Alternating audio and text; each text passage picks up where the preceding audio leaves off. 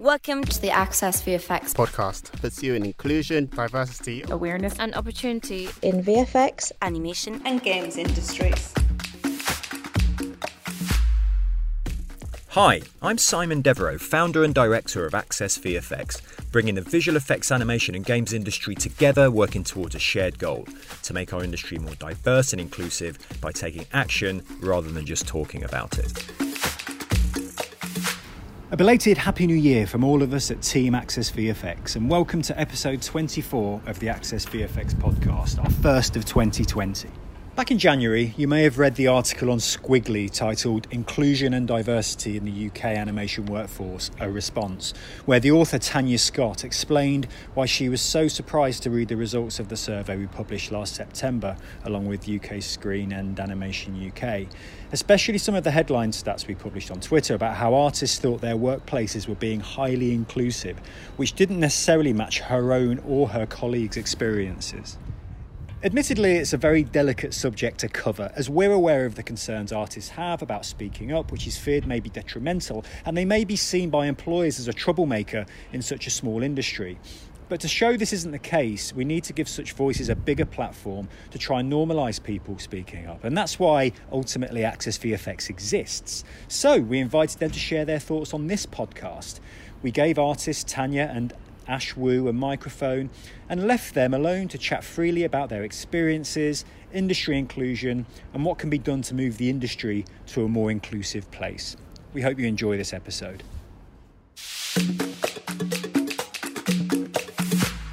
Hello, my name is Tanya Scott and I am a 2D animation art director and illustrator based in London.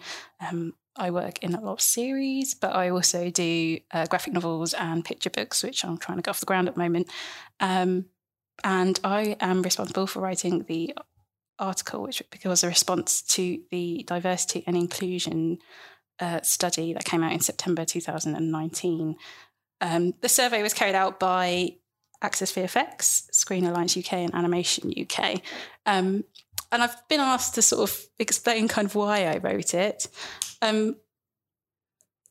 What really caught my attention was on Twitter, there was a infographic that said 4 out of 5 people find the animation industry highly or mostly inclusive. And quite honestly, I couldn't believe the statistic. Every conversation I've had with friends from, whether they're, from LGBT community, BAME, as people like to say, or even female colleagues have expressed to me how they feel that these aspects of their identity come up at work quite regularly and they always have to navigate around it. So I was kind of a bit confused about why this survey had produced these results and how.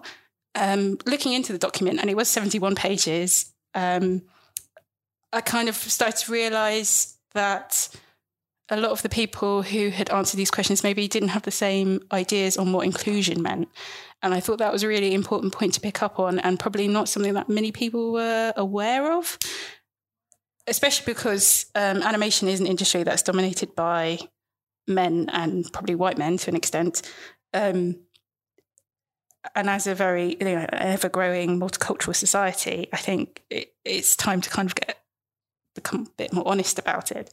So, so that published a few weeks ago in early January 2020, and the response has been great. A lot of people have reached out, one of whom is here with me today, and that's Ash Wu, and I'll let Ash introduce himself. Hi. So like Tanya said, I'm Ash, and I've been working in 2D animation as an animation assistant for almost 5 years.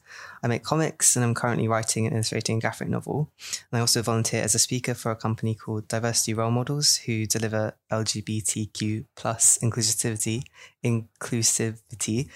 workshops to schools and businesses. And I actually DM'd Tanya on Twitter after reading the article because it was really good to see someone actually speaking up about this. I think what really resonated with me in particular was that these conversations are often ones that I had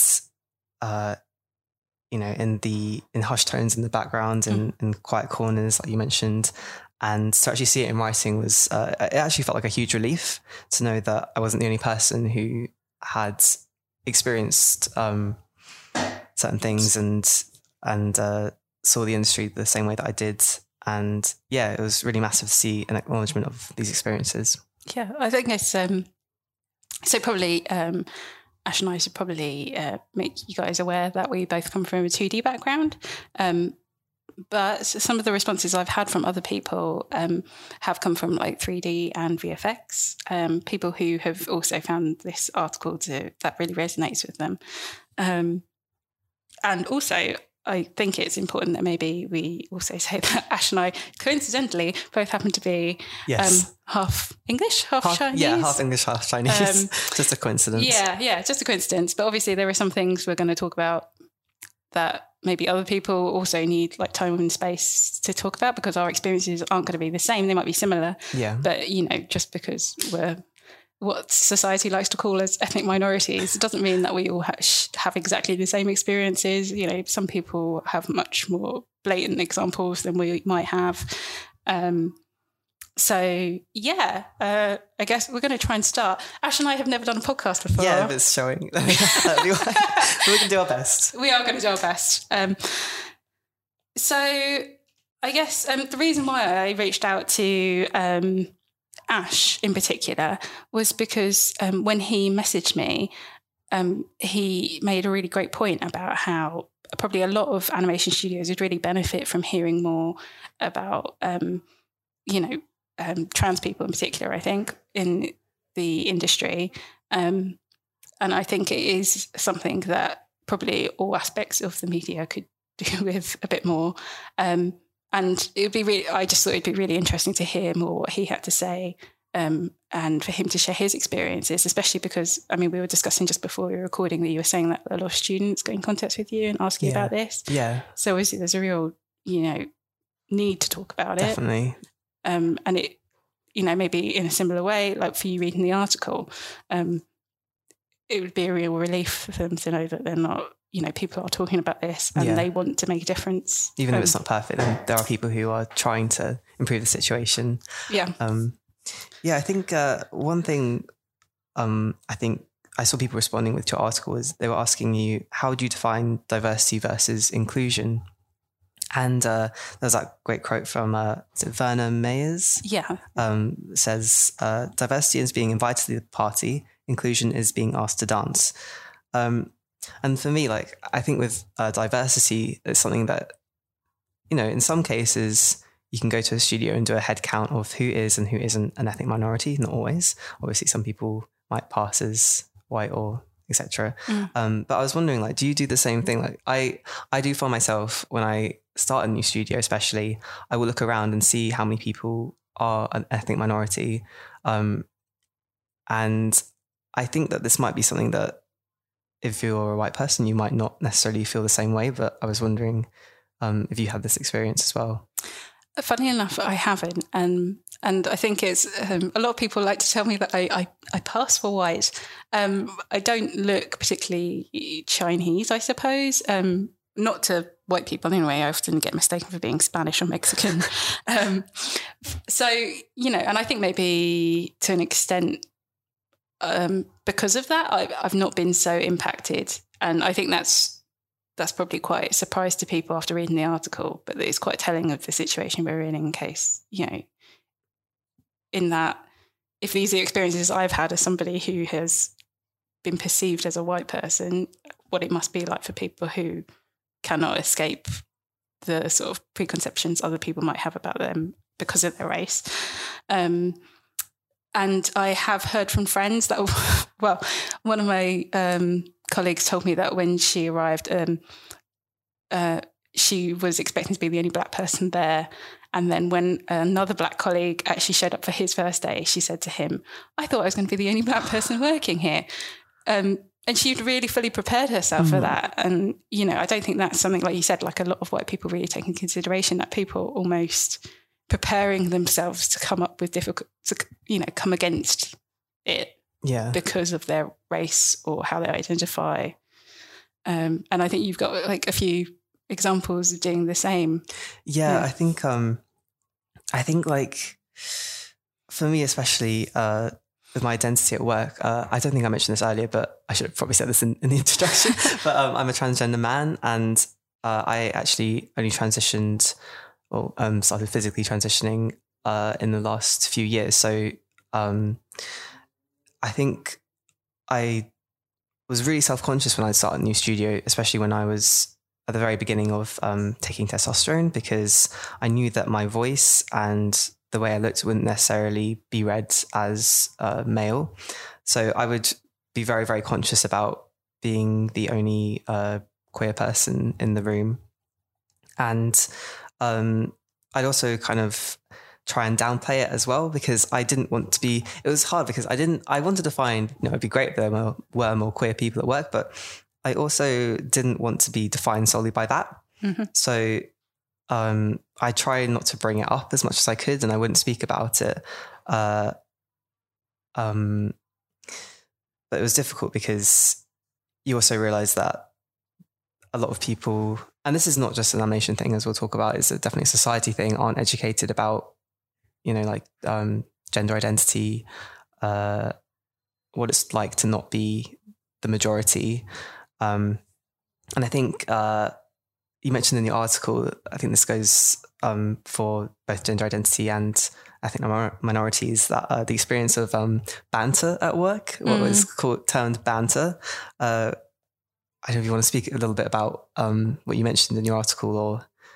Yeah. So people will say things that I think, it's often taken like it's a joke, but I think what a lot of people don't realise is that it has real consequence for people who are an ethnic minority, and I'm sure again, queer, and those jokes and that banter reflects a lot of the sort of stigma and abuse that people might face because of their race or their identity. And even if you mean it in jest, it reinforces those ideas. And I think in the article I spoke about something which for me had real, I looked at it and I thought that really it's like anti-Japanese propaganda from the 1940s. To me, that's how it read. I looked at it and I thought visually, and, growing up, my mum was like the only Chinese woman in the neighbourhood. And I remember what kids used to say and what they used to ask me. And, their children, okay, they don't know any better, but they've got that idea from somewhere. And it does come from us. And it is continually coming from us as adults, because the fact that was something that I worked on, which is now broadcast on children's TV, I don't think people should be surprised that racism exists in the way it does when we are the ones reinforcing those, historical kind of stereotypes and things like that. I don't know if I've gone a bit off topic, but no, I think that's completely valid point. I remember you mentioned in your article, somebody said to you that they thought Asians were weird because they eat dogs. Yeah. And I was like, in what year did this happen? Did this happen? This happened a couple of years ago. And it's that kind of thing where you think, why wasn't this left, in the playground? It's ridiculous that... And this is the thing as well, like I think, which brings me into the article in animation in itself. Well, maybe not animation in itself, maybe society in itself and the perceptions of things like racism and stuff like this. And it's down to that individual in that moment who is experiencing that racism to call it out, or to make a decision there and then. You have to constantly navigate the situation as a woman, or as a trans person, or as a ethnic minority. And it was exactly that. And, I was older at that point when this person said that to me. And I could have gotten very upset about it, because it's not as if it's the first time I've heard it. But, very calmly, I said to her, that's not true. And there's nothing else I can say to that, because, she knows. Exactly. She knows I'm Chinese. She knows I'm half Chinese. But how do you persuade somebody who has come from obviously a very sheltered background? Yeah. And the only way you can win them over is being polite and being, keeping your own emotions in check. also you don't want to necessarily burn bridges. Yeah. It actually reminded me, there's something that happened when I was just starting out in animation. And I only remembered this after reading the article. I was working in a studio where on the floor I was the only ethnic minority. And somehow a discussion about my heritage got brought up. I don't remember exactly how it happened, but someone on my team, following the conversation, proceeded to just randomly start saying ching chong ding dong and making those weird, pseudo sounds, and I was just stunned. And in the moment, because I was the only ethnic minority, like I mentioned, and I was also an intern, so I didn't feel like I had any power to bring it up. I was just incredibly shocked and embarrassed that it was happening. Yeah. And no one else acknowledged it. I think, and I think it's these kind of things where it's like, people don't realize this stuff happens all the time. It's just, if it isn't a big deal for you, it's easier to brush it off. But for me, that has, I managed to forget about it, but I remember how mortified I was. Yeah. I was like, I thought animation was meant to be, fun and friendly place. But after that, I realized, there are still people who can be incredibly ignorant and incredibly offensive. And I'm shocked to think that maybe this person didn't realize they were being offensive. But if that's the case, then it shows that something has to be done about that lack of education. Yeah. And I think definitely it sort of also highlights, the fact that nobody said anything also highlights just how isolating it is.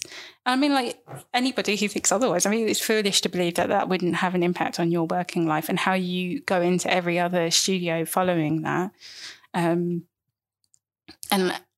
how you approach these things in the future, because it always plays on in your mind. And I think, when I was saying in the article, we have to ask ourselves, is this what being inclusive actually means? Yeah. I would say that is far from feeling included at work. Yeah. That you go to work and you're worried that somebody's going to say something to you that's going to offend you or upset you, that you have to constantly protect and shelter yourself from that you have to be aware of every decision you make. And then when you see somebody making a decision which you think is a poor one and you call it out, how are people going to react to you in that situation? Yeah. This isn't the definition of inclusiveness. Yeah, constantly having to navigate your identity and relationships with people, because as we know, or as you may know in animation, obviously Tanya, but for the audience, whoever's listening, most of your jobs end up coming through people that you know. And so, if somebody says something racist or transphobic or etc., it's not clear how to bring it up at all, because you feel like maybe you'll be dismissed, or maybe you'll be singled out as, too sensitive, or because you're the only person who it affects on the team, especially when the management is largely white, if not entirely white. But I think, obviously, with the example I gave before, that's more of a blatant example of racism. But I think sometimes there are more subtle comments that aren't necessarily malicious, but definitely feel like they've come from a place of ignorance. And these also make you feel othered. And I think you mentioned, as a woman in the workplace, you have a lot of examples about this kind of experience. Yeah, I tried to sort of slightly mention that in the article, that a lot of probably what I'm saying as somebody who comes from an ethnic minority is probably very true for women. A lot of the day-to-day problems I face at work are to do with my gender, I think, for the most time. And I think it is unconscious sometimes, but that doesn't make it right. I think, how many women I've spoken to who have that thing where, they put out an idea and nobody seems to hear it, and then 5 minutes later a guy says it and everyone's like, that's a great idea, oh my god, you're so great. And then the woman's sitting there going like, oh my god, am I mad, am I going crazy? Being spoken over, having male colleagues making sexual comments about other female colleagues, or even about you, I've been told that I should smile more. Oh God! You know, that old-timey one. From the book. And that was from a guy younger than me. Oh, no. You really should smile more. Oh, you know, and again, like, you know, we're talking about inclusion and feeling, you know, but I think we have spoken about this before, and I think it seems so black and white and obvious to me that inclusion should mean coming to work and feeling respected and valued as a professional person, as an individual. Everything else, how you identify, what ethnicity you are, what gender you are, what's your sexuality, it should be completely irrelevant. Yeah. And I think we are far from that. And again, like you said, this isn't something that's like solely animation. It's a society-wide issue, which a lot of the things that are coming out, you know, this Lawrence Fox thing and Meghan Markle and all this kind of stuff is obvious. You know, it is something that we all need to work on. But I think within animation, what probably surprises people is the fact that we come across as very liberal, open sort of industry. And for the most part, we are. But there's still real resistance to when these things are spoken about, or to when people flag an issue in person. And not only is there resistance to that, there's no support for it. Nobody's there saying, you know, you can come to this safe space and talk to me about it, and we will try and make things better. Yeah. More often than not, which has been my experience, my friend's experience, I think to an extent your experience, you're left to fight it on your own. And when you do flag it, it's like your problem. Mm-hmm. Nobody else's. It's not like, you know, that person shouldn't have said that to you. That person shouldn't have behaved like that. Oh, you know, you're being sensitive about it. You're being very delicate about it. I've definitely found that's the case. Like, I think when I have brought it up, I think the reaction is usually, it's not so much about reprimanding the person who said or did whatever they said or did. It's more about, oh, well, then just try and avoid working with that person in the future, which in animation is not a huge industry. Yeah. So it's pretty tricky to have to navigate that. It's like proper like primary school teacher kind of handling. Yeah, like, just don't speak to them anymore. It's like, well, I have to They're work just with jealous. them, man. Yeah. I mean, maybe they are. I think on top of that, like, I think you really have to think about when people get away with saying and doing things that are othering people, like whether that be through very blatant ways or more subtle ways, you have to think about how that makes everyone else in that minority feel, and what kind of example are you setting by allowing these people to, you know, remain in your studio. What does that say about your studio? And what does it make, you know, because word of mouth is definitely a thing. People will hear about these things that have happened and have been allowed to continue to happen, and contemplate whether they actually want to work there. And so I think that's really driving away a lot of talent from places that have a reputation for not tackling this.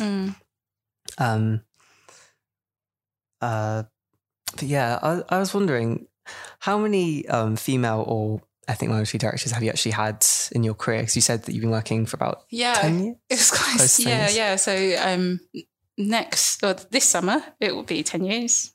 So I've worked, my first job was actually at Aardman Animations.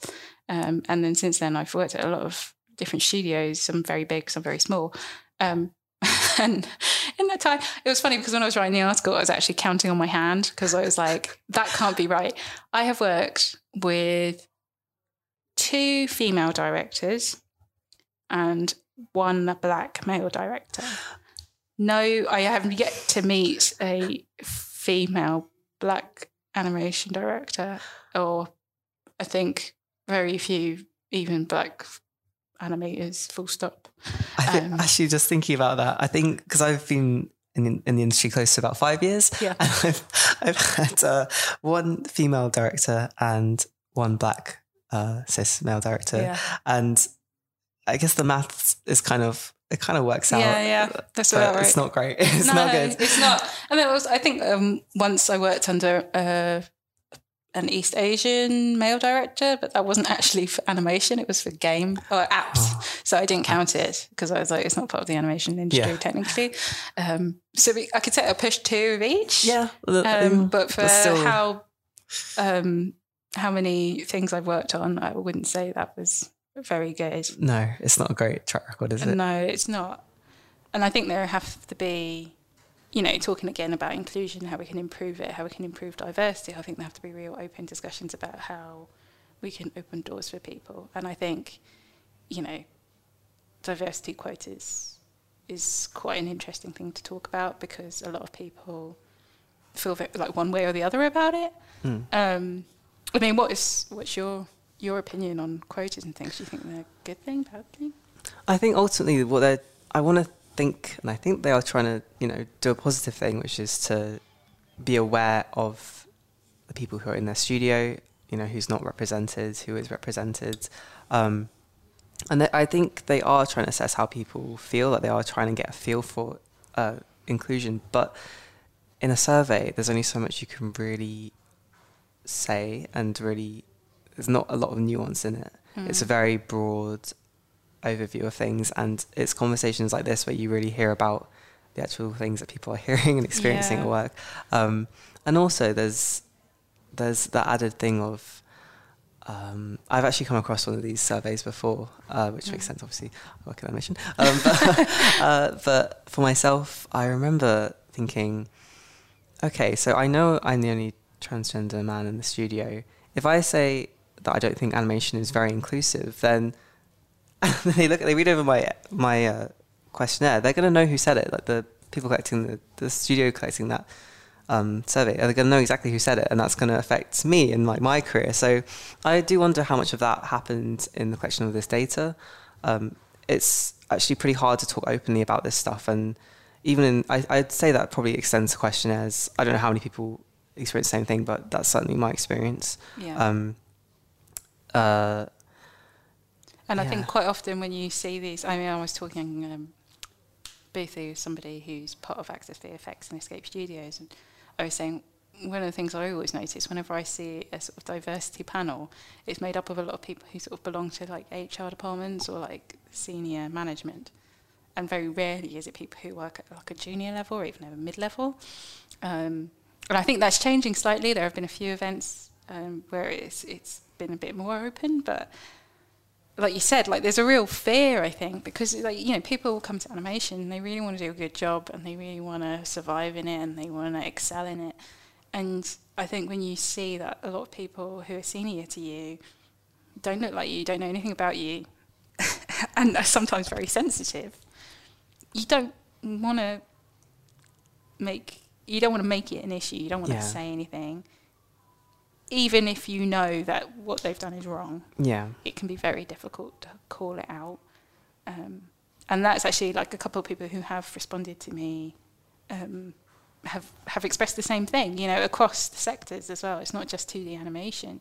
They're saying that there's this real culture that's manifested, you know, in lots of different ways, but it just puts up all the barriers, and you're just constantly made to feel like you're outside the sort of the inner circle. Yeah. You know? The safe circle of people who will probably keep their jobs and stay employed no matter what they say. Yeah, absolutely. As opposed to being a minority, and you think that if you raise anything that could stir the pot or whatever, then you do have to worry like, oh, how is this going to affect me? Am I going to, you know, be able to work at these places again if I bring this up, or am I just going to have to keep quiet about it in order to keep surviving? Yeah, and I think most certainly, you know, like some people as well, they come to work and people have preconceptions about what they're going to be like just purely based on their ethnicity.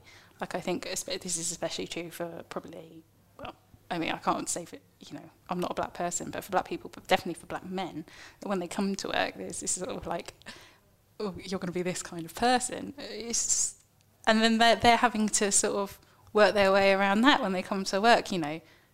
Just like as a woman, like you can't be too aggressive, you know, because, you know, there's that common saying, like, as a woman, you're not assertive, you're bossy. Yeah. It happens a lot. And I think it must be true for some some men as well. Like, you come to work and you have to be very careful about what you say, how you say it, how you express yourself. And people make it very evident that they think that way about you by the throwaway comments that they give you, by how they behave around you. Yeah. I think as well, something I just thought about, when you're the only person of colour or the minority at work, I think I felt this as a queer transgender man, is that I was very, very conscious that for a lot of people, they had probably never met a transgender person before. Mm-hmm. And so I felt this kind of weight of having to be really, really, I had to represent. I was there to represent on some level, which it wasn't really. I was there to do a job, but I had this feeling, this kind of burden of, like, when I get asked certain questions, I'm going to have to know how to answer them. And obviously, I can't speak for all trans people. Like, I am me, like, and everyone's experience is unique. But I always, and I don't mind being asked questions about it. I don't mind, it's a song that's not invasive, but at the same time, it is difficult to have to prepare yourself to be an educator at the same time as you're doing a job. And it shouldn't really be, in that situation, it shouldn't be my job to educate people at work when I'm trying to do something else, and having to maybe dismantle some comments that are offensive. And to be fair, like, I know a lot of these comments they aren't coming from a bad place most of the time, but occasionally there'll be something where, it's a very difficult thing to have to address while you're trying to do your job. Yeah. And the burden shouldn't really be on someone like me, who is just, like I said, there to work. Yeah, absolutely. Maybe this isn't something that I've had to deal with so much, but definitely I've had black friends who have said that, basically they have to explain. It's like it's just one race of people. Like, you are black. It's not like they're Caribbean, they're like maybe Brazilian or African or whatever. Yeah. So, like, whenever they've got a question about black people, it's like, oh, you're my go-to person. It's they don't know every black person in the universe. Like, they can't answer for everybody. It's not like they're all the same kind of person. We don't all know each other. Yeah, but this is the thing. I think people, like you said, like, they don't mean it maliciously. It's just lack of education. Yeah. And they don't seem to realise, like, what kind of impact that has, because they've never had to face that. But, like, examples of having colleagues being, people saying, oh, can I touch your hair, to like a black colleague, like, who does, Yeah, I guess to us it seems like an obvious thing, but I suppose to some people it isn't so obvious. And I think that's the real problem here, is that there are questions that can be said instantly, but even in asking those questions, you are automatically othered, because it brings up an immediate separation between you and that person. Yeah. With that person asking to touch your friend's hair, they then have to think, okay, how am I gonna address this? How can I do this without offending them? Yeah. And causing a problem, but also making them see that it's not okay. It's like, it's so much responsibility to have in that moment, while presumably they're trying to work. Yeah. And exactly. And again, like, it falls on them to navigate the situation, to keep in check their own emotions. I mean, I don't think I'd be very comfortable with anyone touching my hair. Yeah. Especially at work, but just generally. Don't touch the hair. Yeah, just don't touch the hair. But I think, and I guess this takes on to sort of how we can improve diversity and inclusion at work. And I think, education for in both respects is very important. But as well as education, a real curiosity and interest to make things better. Yeah. I think that's essential. And I think many people do, but they're just not aware of these things being different. But there's so much content online now, like TED Talks and, panel discussions at the South Bend Centre and at Oxford University. This stuff is very easily accessible. Yeah, I think you just have to be willing to look into it. But also, I think that it would be good if the people who are in a position to actually had maybe try to bring these workshops to their studios if they have the budget for it. At the very least, the lead staff should be attending these panels and talks and workshops. I mentioned at the beginning, I work as a volunteer for Diversity Role Models, who are a charity established to tackle homophobic, biphobic and transphobic bullying in schools. And they also give workshops with corporations and business owners. And there are many companies that do this, and it's not impossible to find them. It's quite, they're very accessible, really great people. And I think that I think maybe it begins with acknowledging that there is a problem. That's the only way you can start to address it. It's like, okay, there is a problem here. There is ignorance around certain things, and that's understandable because, especially with gender identity, you never really get educated in that unless you're trans, and in which case you kind of have to. But you kind of confront it. But for cis people especially, I think it's really valuable to seek out that information. Like I mentioned to you, and as you brought up, I've had quite a few emails from trans students asking me what it's like to be in animation, and overall, my experience has been good, but I also want it to be as good as it can be for them. I think that's really important to me. It's just, and that's kind of why I'm here today. It's like I really want to make it so that they don't necessarily have to deal with all the things that I've dealt with. Like even things that are kind of outside of work but still related, like seeing colleagues post transphobic things on social media and the kind of alienation that causes and not knowing how to address that. And I just wish that kind of thing didn't happen to begin with. I think it's obviously something that needs to be called out, but also it'd be great if it just didn't happen to begin with, as much as possible. Yeah, I think there definitely needs to be more awareness of it. And I think... so in your opinion, because I think a lot of people will be listening to this and they'll be like, okay, I understand that, but then how do I approach these situations? If I feel like I want to know more, how do I talk to somebody about this without being accused of being racist or transphobic and all this kind of stuff? What would your suggestion be to somebody who is in that situation of wanting to learn? Yeah, they want to learn more, but they perhaps don't have access to workshops or... So I think, as you mentioned, there's a lot of resources online. There's a lot of, there's YouTube, obviously. Looking up these things. A lot of other good outlets. Yeah, there's a lot. There's a lot you can find online. I think it'd definitely be worth... there's a lot I could recommend. I've actually got a book in my bag. Just grab it. It's a really great book. I would highly recommend it for anyone who's wanting to learn more about gender identity in particular. It's called Queer, A Graphic History, and it's by Meg John Barker and Julia Scheel. But I think in the description of this podcast, it'd be worth including some further links because, it's true, not everyone can access workshops. Even like studios might not have the budget to even bring them over. I'd be happy to come over and talk about it honestly. Like, I'm here. I would honestly do it for free. Maybe I shouldn't put that out there, but I think you should pay Ash. Okay, pay me at least, something. Lunch at least. Yeah. You gotta eat. I gotta eat. Oh, I'm hungry. Where were we? So I think you can find a lot online.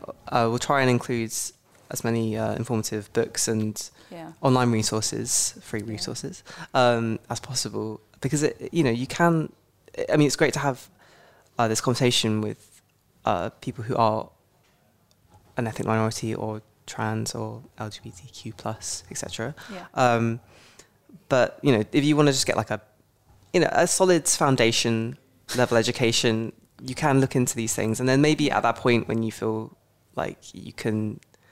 if you can talk to somebody without offending them in any obvious way, you can always ask, hey, would you be comfortable talking about this?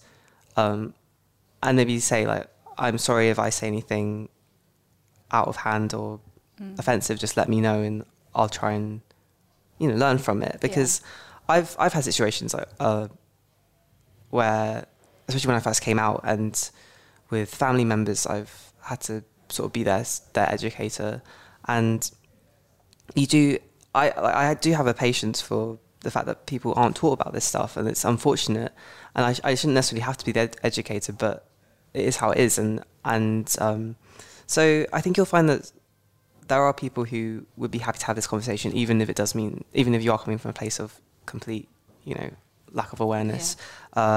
but obviously be sensitive, don't do anything blatantly racist or transphobic.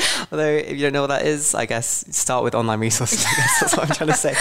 Yeah, I think this is the thing that amazes me so often is people sort of, they say these things and it doesn't seem like they've given any thought to the person first and foremost. There has to be, it's fine to be curious and it's okay not to know.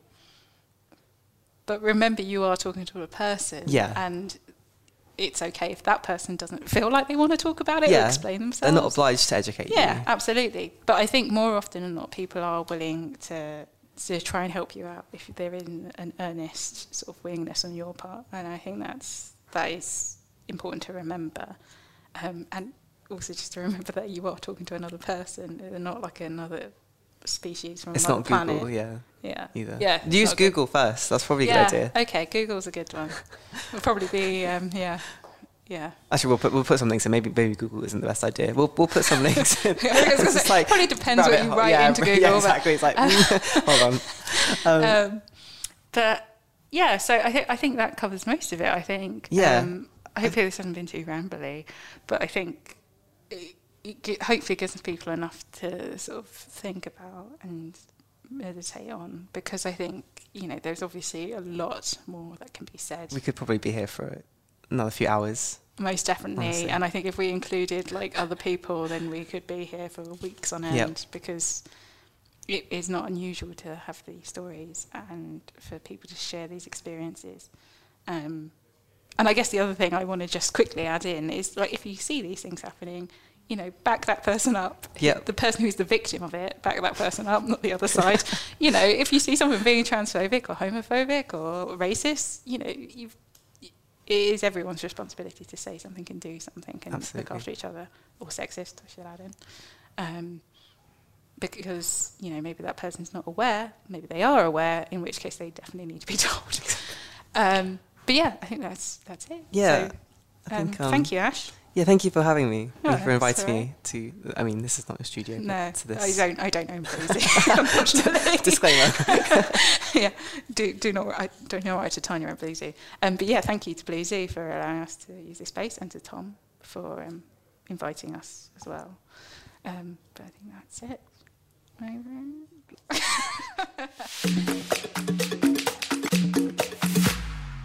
There we go. End of another Access VFX podcast. We really hope you enjoyed it. To find out more about what we discussed, our mentoring programme and events we're at, then head over to our website at www.accessvfx.org and follow us on social media. Big thank you for listening, and until next time, bye.